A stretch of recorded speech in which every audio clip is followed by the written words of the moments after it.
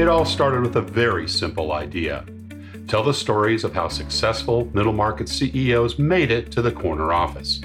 I'm Brant Handley, founder and managing director of Resource Options International, or ROI. We're the USA's premier executive search firm focused exclusively on empowering middle market companies to attract, hire, and retain A players while transforming top executives' careers and lives. ROI's Into the Corner office is dedicated to discovering how middle market CEOs advance their career, and we're making these remarkable and sometimes quite unbelievable stories available to you for the very first time. Listen and learn about the challenges they've overcome, the interesting people they've met along the way, and the lessons learned that steered these executives' unique journey into a middle market corner office of their own. I know you enjoy these CEO stories as much as I've enjoyed recording them, so thank you for listening today. And if you like what you've heard, rate us on iTunes or wherever you get your podcasts. I'm looking forward to you joining me on the next great middle market CEO adventure into the corner office.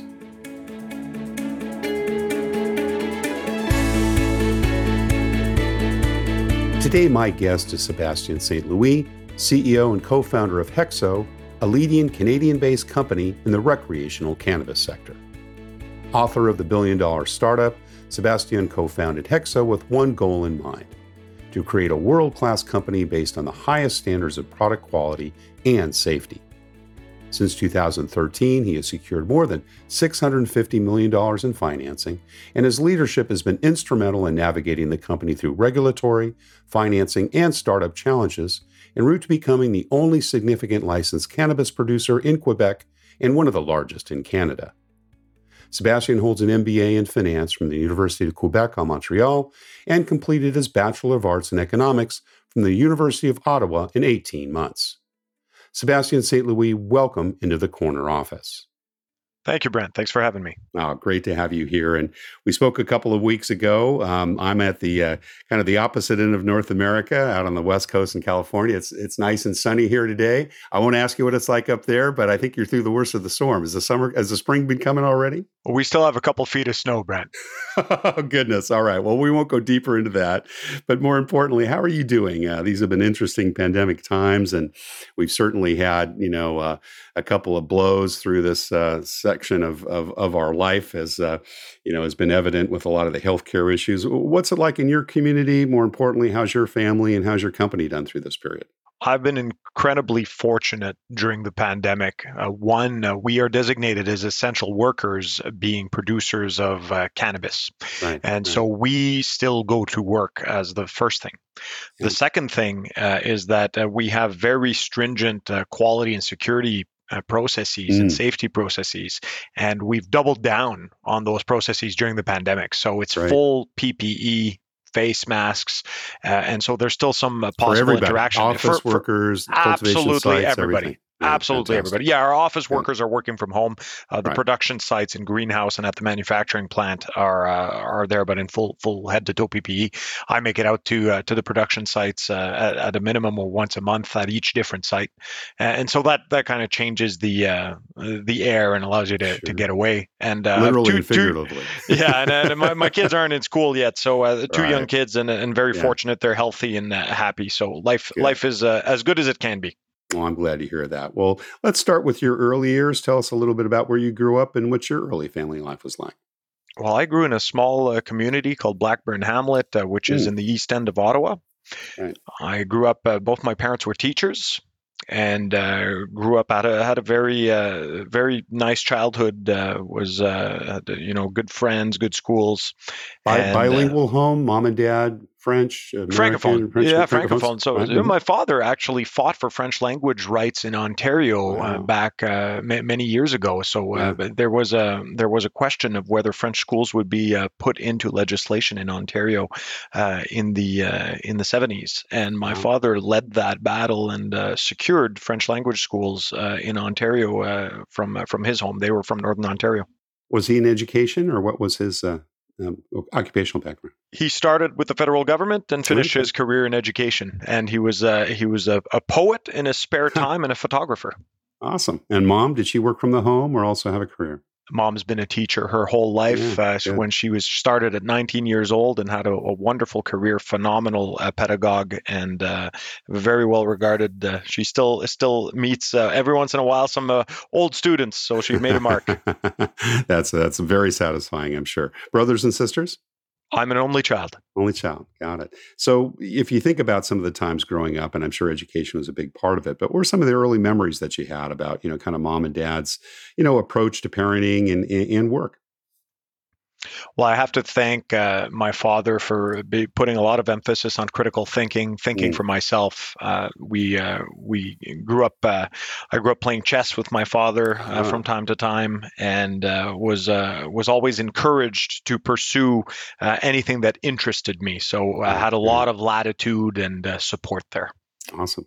Other people that were influences, any coaches or teachers that you remember, or that perhaps you go back to as people go back to your mom from those early days? Well, not from the early days in terms of going back, but I've had some pretty wonderful teachers, coaches, mentors along the way. Most recently, of course, I've been privileged. One of the most wonderful things about being CEO of a company that's growing like Hexo is that I have a phenomenal board of directors. And this board of directors have really become friends, mentors, on top of being business partners. And so people like Dr. Michael Munzar, our chairman, Vince Chiara, another one of our board members that has been instrumental in helping build Hexo, have really helped me to grow, I think, as an executive. And I continue to turn to their counsel on a daily basis. Are there some generational differences there? Are they like 10, 15 years older or about the same age, or? Well, I'm still fairly young, I guess, in the role. So I'm 37 years old. So I wouldn't say the general difference matters, but yes, my board of directors are in their 50s and 60s. Have the experience. Yeah, that's awesome. Right. Were you a good student in school? I was a fairly good student in school, and I never put in. I probably didn't put in enough effort on the front end, but usually got the pretty good marks. And I would only rediscover really proper studying and school during my MBA, which I enjoyed. What about other outside activities? You were involved in sports, music, debate. Were there other things that you enjoyed growing up? I grew up. I was a fairly active athlete. I played football, American football, for years, and then after that, got into to powerlifting and was a kickboxer for many years. That's something I still take up today. Yeah. Did you compete as a kickboxer? I've never competed. No, I was in the best shape of my life a few years ago, right before I started Hexo, actually, and then it got really difficult. We won't go down that rabbit hole. and was about to compete, and then the company started, and other priorities took over.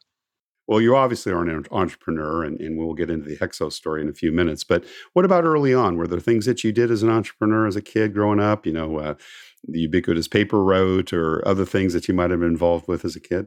Well, it wasn't so much a paper route. So I got into 3D simulation when I was about 15 years old. Wow. And at 16, I got disinterested in high school quite a bit. And I was very lucky. I had a partner of one of my teachers, a guy called Paul Amaro, who worked at the National Research Council, saw my interest in 3D and brought me over. So I started doing some contracts for the National Research Council. That at 15? I was just when I started, I was late in my teens, and then turned 16. I started my own company called 3D1, and at that time, I was one of 3 guys in the country that could do the sort of work that was required, and that led to doing work for the Canadian Space Agency. Cool. And so we were doing some simulations on satellite shakers, and we did some work for the David Florida Laboratory, and it was a really wonderful experience. Wow. So kind of more of a design capabilities then? Is that what you were involved with? Or yeah, it was design, 3D modeling, and simulation was the business. And so, of course, cool. I took it. I was quite proud and happy, and I thought I was doing very well. Unfortunately, I didn't have the experience at the time to build a team around me. And that's something that would stick with me years later when I started at Hexo, because that's the very first thing I did. Right. And you got paid for it too, on top of that. Well, yeah, and possibly too much for a 16-year-old. And you went on to college, and obviously that's your MBA with the University of Ottawa, and you studied economics. Did you kind of have a feeling then that you would go into business? Is that why you chose that field? I think I've always, well, I chose my very first field was actually a Bachelor of Arts, and I Okay. chose it because it was the shortest degree. I wanted the piece of paper. I really Yeah. was not interested in the schooling. And so I found a 3-year degree at the University of Ottawa, which is a Bachelor of Arts. And I did it in both languages, in English and French concurrently. And that Wow. allowed me to complete it in 17 months.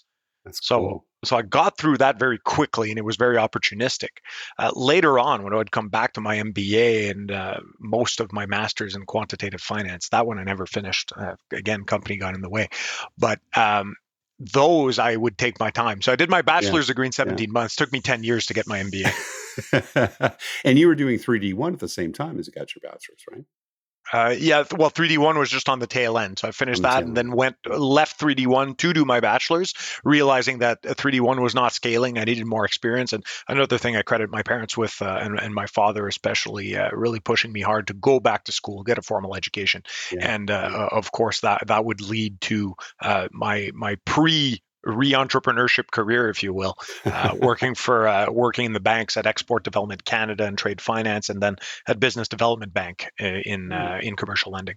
Was export development, was that kind of the first professional job that you took on, or was there other things that you did in working in a large organization? EDC was the Yeah. first real job, if you want to call it that, Yeah. Brent. Yeah. Yeah. Did you get leadership responsibilities early on, Sebastian? Yeah, I built in. So the job, it was not a leadership role right away, but I Right. rapidly grew into it. So I joined a team of 6 people when Wow. I was at EDC. First doing basically EDC had all their varied products, and then they had a division called Small Business, which was for companies 5 million in revenue and under. So that's Right. where I joined, and I Yeah. rapidly realized that EDC had a slew of products available for larger companies, but none of those products were available for smaller companies. It was Huh. basically just accounts receivable insurance. Yeah. Yeah. So what I did is I productized all the senior level products that were very complicated, and I productized them for small business. And we grew that small team from 6 people to well over 30 in about a year and a Wow. half. And we Wow. grew the book of business from something like $40 million to $300 million over 24 months. Yeah. And that led to then some more leadership, although informal at the time, until I got poached by BDC.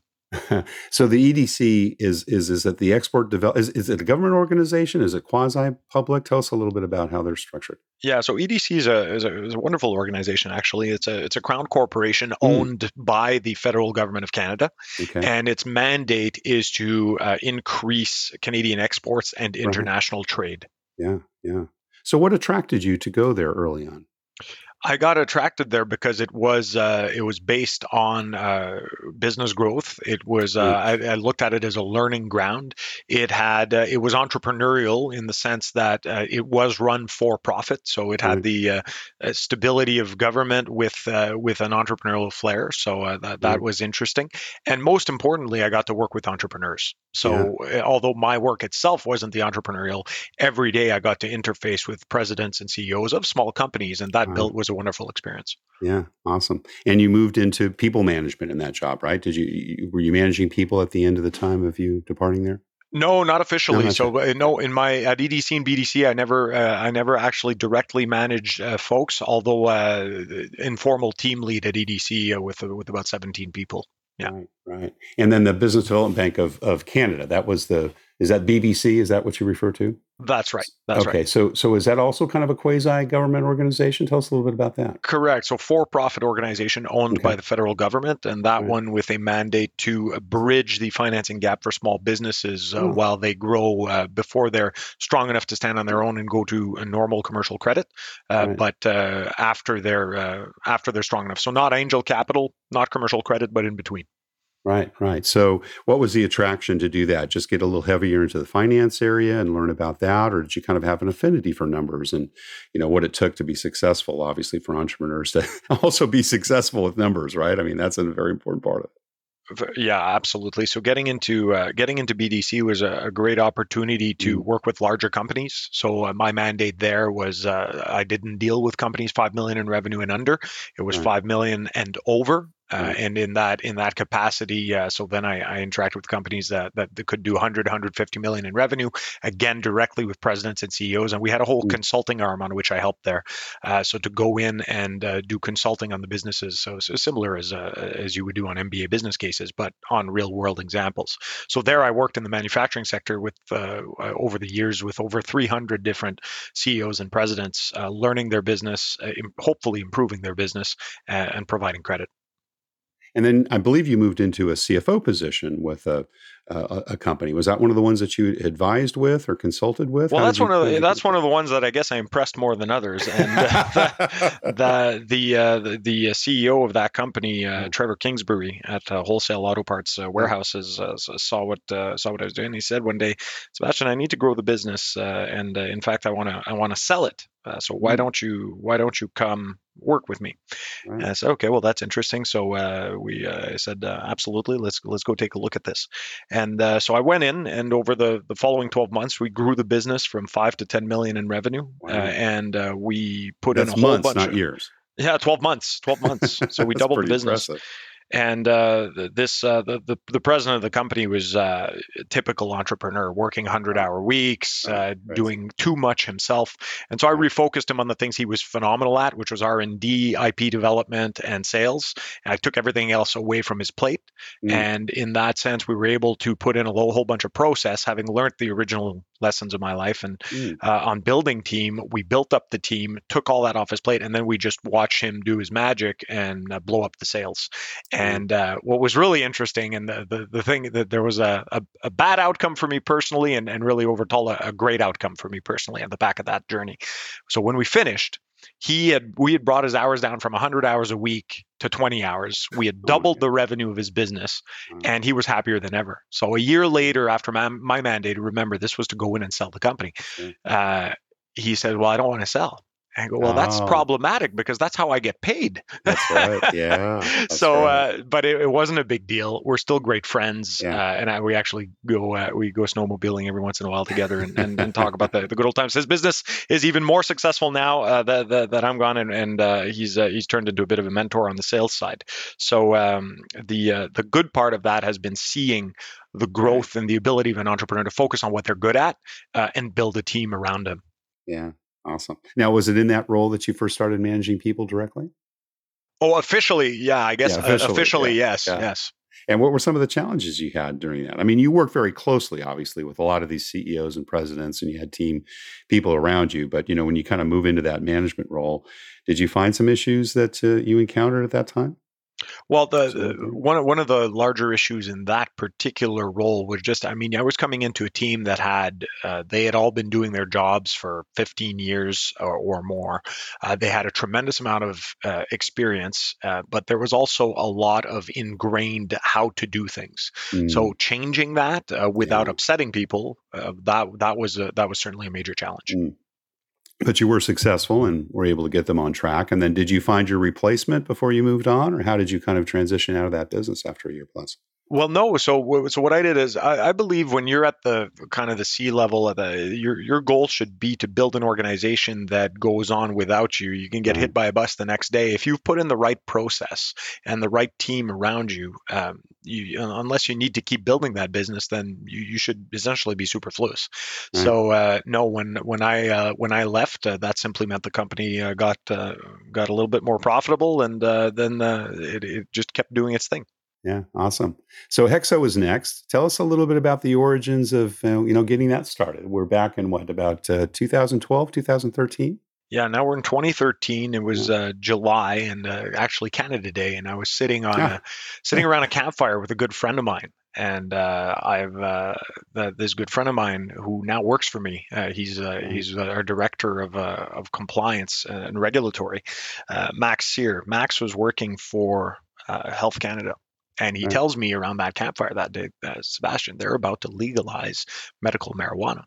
And for the last couple of years, there was a bit of a gap there, Brian, we didn't touch. But I had been off of wholesale auto parts for a few years, just investing in real estate, doing cash flow real estate investing. I didn't need to go back to work because I had been successful enough previous to that. And when I say worked, a traditional job, Right, and I was looking right. for my next business. So I took years to do so, for which I do give a lot of thanks to my wife. She was phenomenally patient. Aruna was great with me and supportive during those years, and gave me all the time I needed to find the right idea.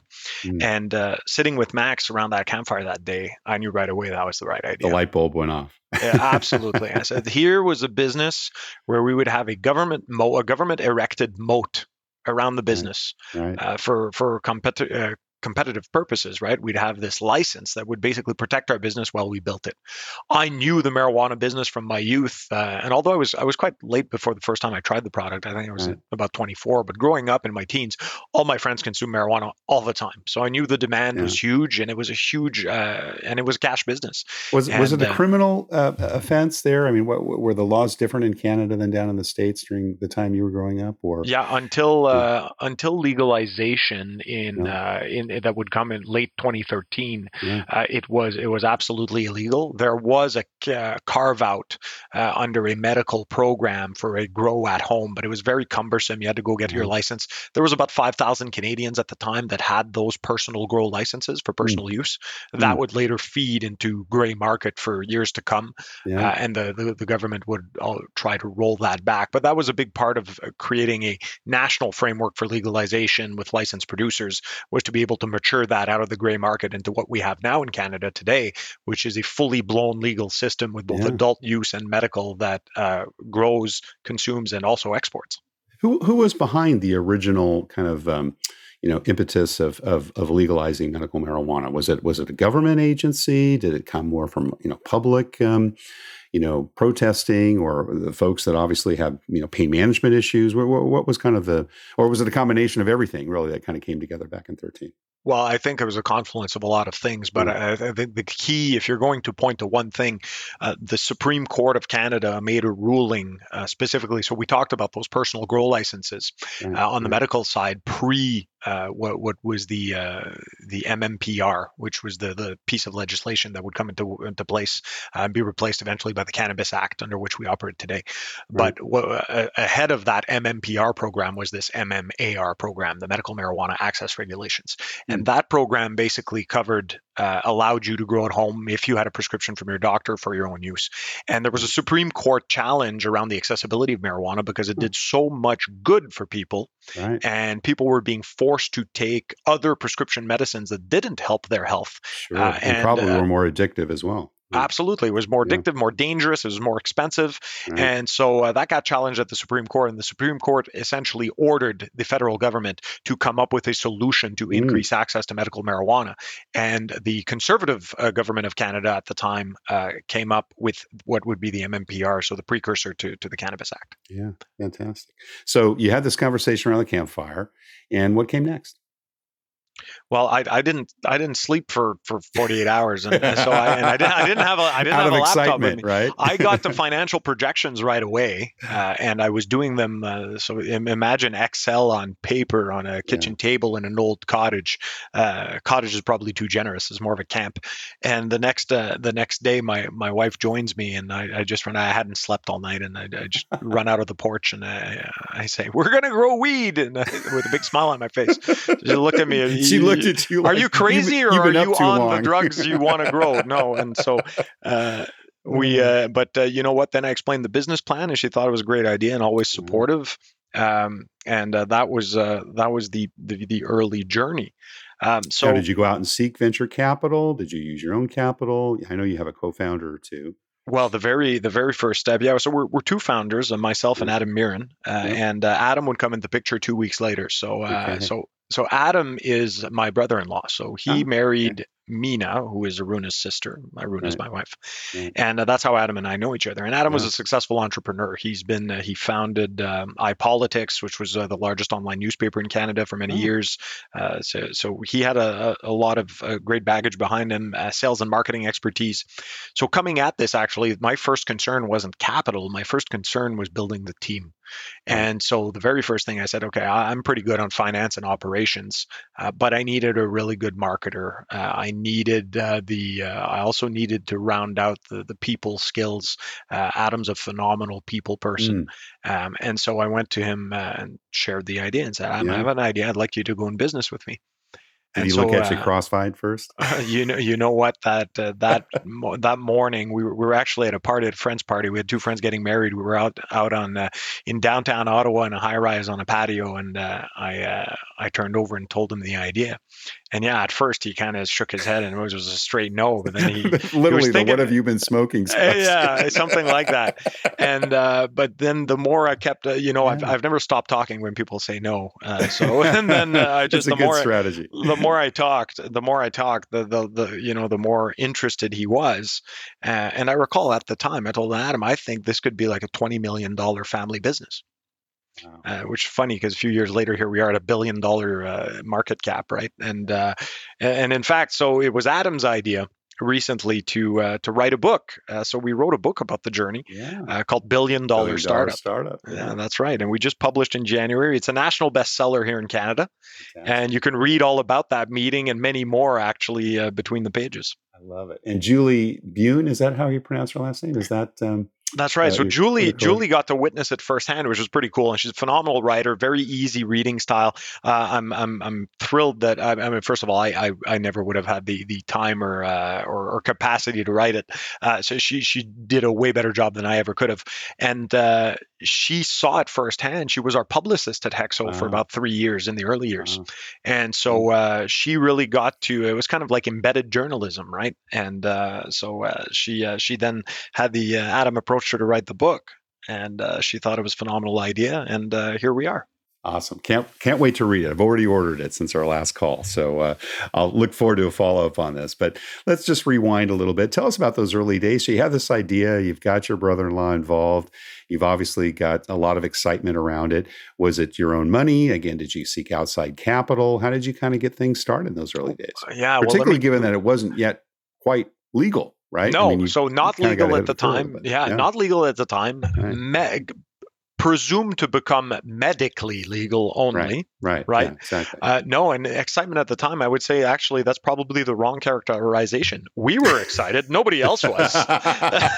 People look at you like, yeah, right. Brant, I couldn't get a meeting with anyone. Anyone said we're marijuana, no, not interested. And so at the time, Adam had the great idea. He's like, listen, we got to make sure, we got to at least be able to get these meetings. So we came. The first name we had was terrible. The second was better, but not much better. And then we finally landed on what I think is a great name, which is Hexo. But the first name was Canadian Medical Services, because everyone was so afraid of marijuana that we had to come up with the blandest, most innocuous thing we could come up with. Right. And so we started the business under Canadian Medical Services. And then the first thing, of course, was capital. So at the time, I mean, we had a little bit of capital on our own, but certainly not a lot. So but it was all started on my line of credit. I maxed out a $35,000 line of credit. That was the seed capital, and everything was run off my personal Visa card. Although comfortable, we certainly were not wealthy, right? We were middle class and well off. So it was a stretch for us. Now, obviously, we knew that the business plan would not survive on $35,000, and this is where I decided to go out and with Adam, and we basically leaned on every single person that was close to us to help put the first round of seed capital together. Anything you can give, guys. We were both.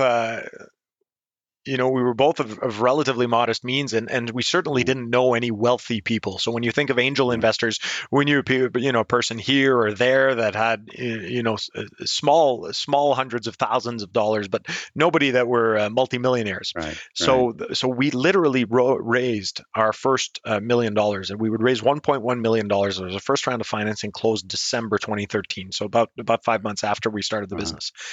That was and so we went $5,000, $10,000, $25,000 investors. I imagine something like that. It was a whole bunch of $10,000 checks. A whole bunch of 10,000. Yeah, our smallest check we took was $5,000. There was one friend that said, "Hey, I really want to come in, but I don't have $10,000." We said, "Listen, we'll take what you got." So he gave us $5,000. That was the smallest. And although we did throughout that journey, those first couple of months, that's where I would come to meet who would become our chairman, Dr. Michael Meinzar. Right. And so I met Michael. And he'd been in the field, correct? Or what was his background? So he was he was from a pharma background. So he became a GP later because I think he got fed up with all the politics around pharma. Right. But he was actually involved at Nymox Pharmaceuticals and Asta Biotechnology as well, in which he had some interesting lessons there. So he coming out and knew the product as well, knew it had helped patients tremendously. And so, we first got introduced through one of our growers. So Adam and I it was Adam that found this guy who was a grower that had a lot of experience. And he said, hey, you guys should talk to this doctor from Montreal. So a couple of weeks later, Michael and his business partner drive out. I was on my own at the time. Adam was on a trip. And I meet them. And of course, I live in this really terrible 2-bedroom townhouse downtown, right? Like my wife and I were frugal. We bought the cheapest house in Centertown we could find. We wanted to be central. So I can't meet him here, right? That's not gonna work. So what I would do, and we laugh about it today. So we rented a room in there was a small local coffee roastery, and we rented a room there. We thought that'd be pretty cool. And to this day, Michael laughs at me. He said, "Yeah, I came in that you didn't have 2 pennies to scratch together. I think I had to buy the coffee." I love it. And today, how many employees and publicly traded? So from those early days, and Michael would eventually, he was our first independent investor. So the first $1.1 million, he put about $250,000 in. Today, we're sitting at about 750 employees, market cap of $1 billion. There are over 500,000 individual shareholders, if you can believe it. So publicly listed on the New York Stock Exchange and also the Toronto Stock Exchange. Yeah. And full disclosure, I am one since our last call. So for all wonderful. Well, we're only talking about public stuff, so don't worry. You can still trade. Good. And wow, interesting. And how many total employees now? 750. Right. And your operations are across Canada and also into the U.S., right? You've got a relationship in Colorado, as I understand it. That's right. Yeah. So we during our journey, about 5 years in from the start, so I guess it would have been about 2018, we did a deal with Molson Coors to do cannabis-based beverages, and that deal resulted in the formation of a joint venture called Truss. Joint venture, which Hexo owns 42.5% of. And that joint venture had its own CEO who stood up as its own beverage company that would focus on cannabis beverage. That company has recently launched, as part of Truss USA, we've just launched our Veryvel brand, which is a CBD sparkling water line in Colorado. And it's going, they launched in January. It's going very well. We're on the end caps of major grocery stores in Colorado. So people are talking about it. And I'm looking forward to seeing the actual sales numbers over the following quarters. Tell us a little bit about the transition from the medical only to the recreational. Now, when did that take place in Canada, and how did that impact your business? So that was a huge sea change. So when I came in, when we first started, you have to understand the licensing process was nothing easy. So, we raised that first $1 million, and that got us to the next round, which would be about 3.5. But at that time, it was very, very difficult to raise capital. And we didn't have a full-blown license. So what we ended up having to do, we had applied for our own license, but that license would eventually fail. That license application, the city didn't like the zoning, and they had a change of heart. So what we had to do is we had to pivot. And at the time, Adam and I found another licensee that was in Gatineau, where we are today in Masson, and we would meet who would become the third partner, a farmer called Louis Gagnon. And Louis was a master horticulturalist. He had a phenomenal flower business, and he had applied for these MMPR licenses, and he had actually secured a phase 1 cultivation license. So Hexo would buy that farm, would come to buy that farm, own that phase 1 license. But then we had to graduate it into a full-blown license. So to understand why that's important, the phase 1 license was the right to own the plants, but you couldn't do anything with them. You had to basically prove to the government that you could hold these plants, not have them stolen or lost, and basically graduate to something that allowed you to sell those licenses. Wow. So that was about a 2-year process. And during that time, during that time, it was very, very difficult. I mean, we were near bankruptcy quite a few times. We had to kind of go back and retap lines of credit, put back personal capital at risk, all without taking salaries, I might say. Like my first couple of years at Hexo was salary free. And then, I think I pulled maybe a total of $100,000 in the first 4 years.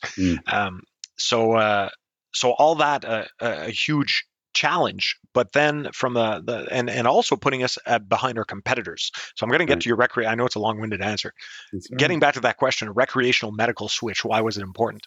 Is that all that challenge, we were the 17th licensed producer in Canada at the time. We were 2 years behind some of our main competitors, household names that you would know of today, that they're publicly listed, and now they compete against us, right? Today, Hexo was a top 3 cannabis company in Canada, by the way. We have top 3 market share.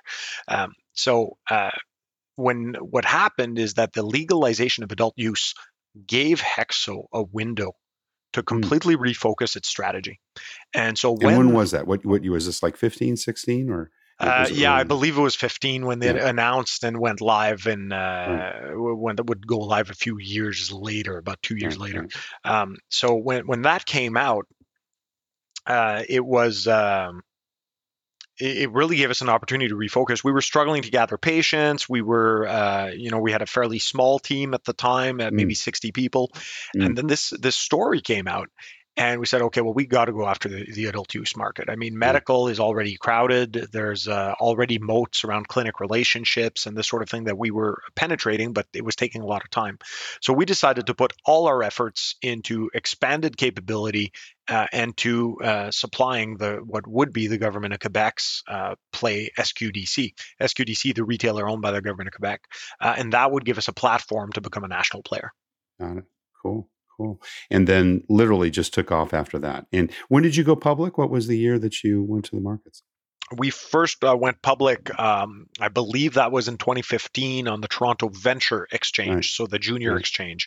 And we would uplist a few years later, and a few years after that, we would list on the New York Stock Exchange. So the first time you went out, were you still just in medical only, or was recreational already in place? It was medical only. Medical only. Okay, so that came later. Fantastic. Well, tremendous ride. And everyone out there, read the book, $1 Billion Startup. Get a chance to get that. I'm sure we can find it on Amazon or anywhere else. But just kind of back to you and your evolution. Tell me a little bit about how your leadership style evolved over time. I mean, you obviously worked very closely with a lot of president CEOs. You worked in these quasi-government organizations. You obviously helped a lot of folks who were successful. You did the wholesale auto parts business. I mean, you really were not in consumer products at all. Right? I mean, you might have had a couple of clients and so forth. And, it's a very different business, first of the medical side and then recreational. And how did that kind of play out in terms of as you grew into the role of CEO? And what did you find, kind of some of the things that you needed to change from a leadership standpoint? Well, you definitely have to become, there's a huge shift in any business when you go from entrepreneurial to large business. Right. And moving from the hands-on do everything to process-driven team of experts, professionals running the show.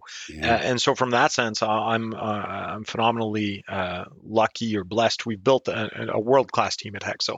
And so moving into CPG, I'm surrounded by CPG executives. So when I look at brought a lot of good people in. Absolutely. That's key.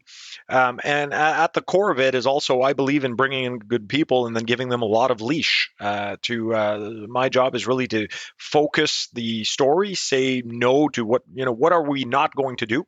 So for example, when we went adult use, we said we're going to freeze our medical business and we're going to solely focus on growing the adult use or the recreational business. Oh, really? So you literally got out of the medical side. Well, we still have medical patients today because we never wanted to get out. We didn't think that was right because these people need their medicine, right? And, and it changes their lives. So we have about 10,000 patients today at Hexo. So still a fair amount. And we do, funnily enough, now we've entered the medical business in places like Israel through export. But the core of the business is really about being a adult use business here in Canada and the US. So really the leadership style is really one of once you set your strategy, you then have to set a structure that's lean and cohesive with that. And then you have to fill it with people that have seen the movie before. Yeah. And then you have to hold them accountable. You have to hold them accountable to very high standards and to deliver on that mission, and then help them when they fail. And if the business outgrows them, unfortunately, right, you have to make those choices as well. But overall, I've been very blessed. Yeah, awesome. You mentioned you went through a couple of different names. Tell us how you came to HEXO. What does that mean? Does it have anything behind it? And kind of how that became, the marker, so to speak, for your CPG business. So the company officially launched under the name Hydropothecary. Hydropothecary was the original name of the company, which was a cross between hydroponics and apothecary. So trying to harken back to the old school customer service, in-person shopping, and the technology of hydroponics, indoor grow. So problematic for a couple of reasons. One, it was an absolute mouthful. Couldn't spell it to save our lives. And in retrospect, certainly a mistake. But as we grew and we made that shift from medical to adult use, the apothecary piece didn't make much sense anymore. Right. We chose a low-cost greenhouse cultivation to start. And although we used hydroponics, it certainly wasn't hydroponics focused. And I don't think people put two and two together in either case. So we needed something simple, catchy. We wanted something that would line up against the ticker. We wanted to preserve a little bit of the history with the H from hydropothecary. Yeah. And all those things would culminate into us finding there was a French language play called EXO, which was without the H, that was a play on really good weed, essentially. Right. So that kind of fit. There was a 2-syllable. We could get the ticker, we could get the website. It had the nice play, that history, and so HEXO was born, and that was Adam's brainchild. There you go. Company culture is a big part of recruiting and obviously bringing people in. We spoke about that a couple of weeks ago when we first talked. And when you create a new company, you really do start from a single piece of clay. How would you describe HEXO's company culture, and what do you personally do to keep that alive? So there's 4 core values at HEXO: execution, collaboration, innovation, and integrity. And I would say that the most important of all of those values, and the one that has really defined HEXO, has been execution. HEXO has very much an approach of, if you face a brick wall, you find a way around it, over it, dig under it, or blast through it. Right. And that is a theme that has come back over and over and over again. In fact, as we've matured as an organization, that's actually part of the culture that we've had to hone back and really balance with our other values, such as collaboration. Because one of the downfalls of always wanting to run through brick walls is sometimes you can have a tendency of running through your teammates, which is counterproductive. That doesn't work. And that really came from my days at captain of the offensive line when I was playing football. The great thing about football, you got one of the 13 people on that line that don't do what they're supposed to do, and the play doesn't work. You need every single person to do their job, and business isn't any different. Yeah. Oh, fantastic. Well, we've just about run out of time, but I do have a couple last questions I want to go over with you, Sebastian. And talking about hiring people, and you obviously are growing. I'm sure there's been a little bit of COVIDian, furloughs and so forth, but hopefully as we're coming out of that, what do you look for when you're making bets on the people you invest in and hire at HEXO? So the fit and culture is always one. I mean, there's a couple of must-haves, right? So the technical expertise and experience, seen the movie before, those are must-haves, and that's actually the easier thing to find. I think the most important thing when you're assessing an individual to join the team is really that quality, that winner's attitude. The want and the need to win. Get through that wall. That wall.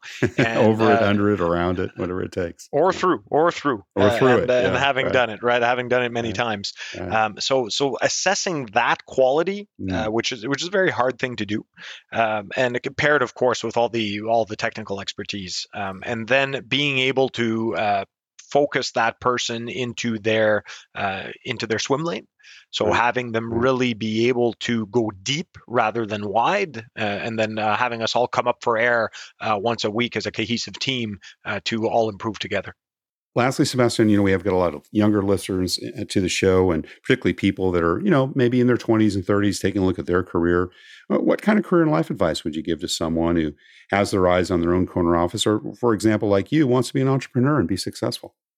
The only advice I would give is advice I've received a very long time ago, and I might modulate it a little bit. And it's advice I got from my father when I was fed up from school and I didn't want to go back.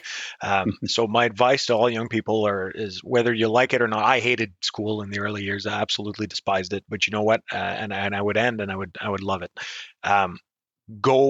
Go do a formal education. Go get your piece of paper, because if you don't have a piece of paper, it's going to be very difficult starting from nothing to impress and get the base experience that you need. So, and it's a great fallback plan. Once you have a fallback plan, the next and perhaps the more important piece of advice: don't let anybody tell you no. Because they all will. They'll all tell you your ideas as crazy as they bad. may look at you with your ideas, right? They'll tell you it's impossible. They'll tell you it's a bad idea. They'll talk behind your back, and it does not matter. You must continue. The most important thing in the success of a business is unrelenting willpower. Well, Sebastien St. Louis, founder and CEO of Hexo, thank you so much for sharing your journey into the corner office. Thanks for having me, Brent. Thank you for listening to Into the Corner Office with Brant Hanley. We hope you enjoyed hearing our guest CEO story as much as we did. If you want to hear more CEOs reveal their journey into the corner office, please subscribe via iTunes and tell your friends and colleagues. For more information about Brant, Resource Options International, and the mighty middle market, visit www.goforroi.com. We look forward to having you join us for our next episode.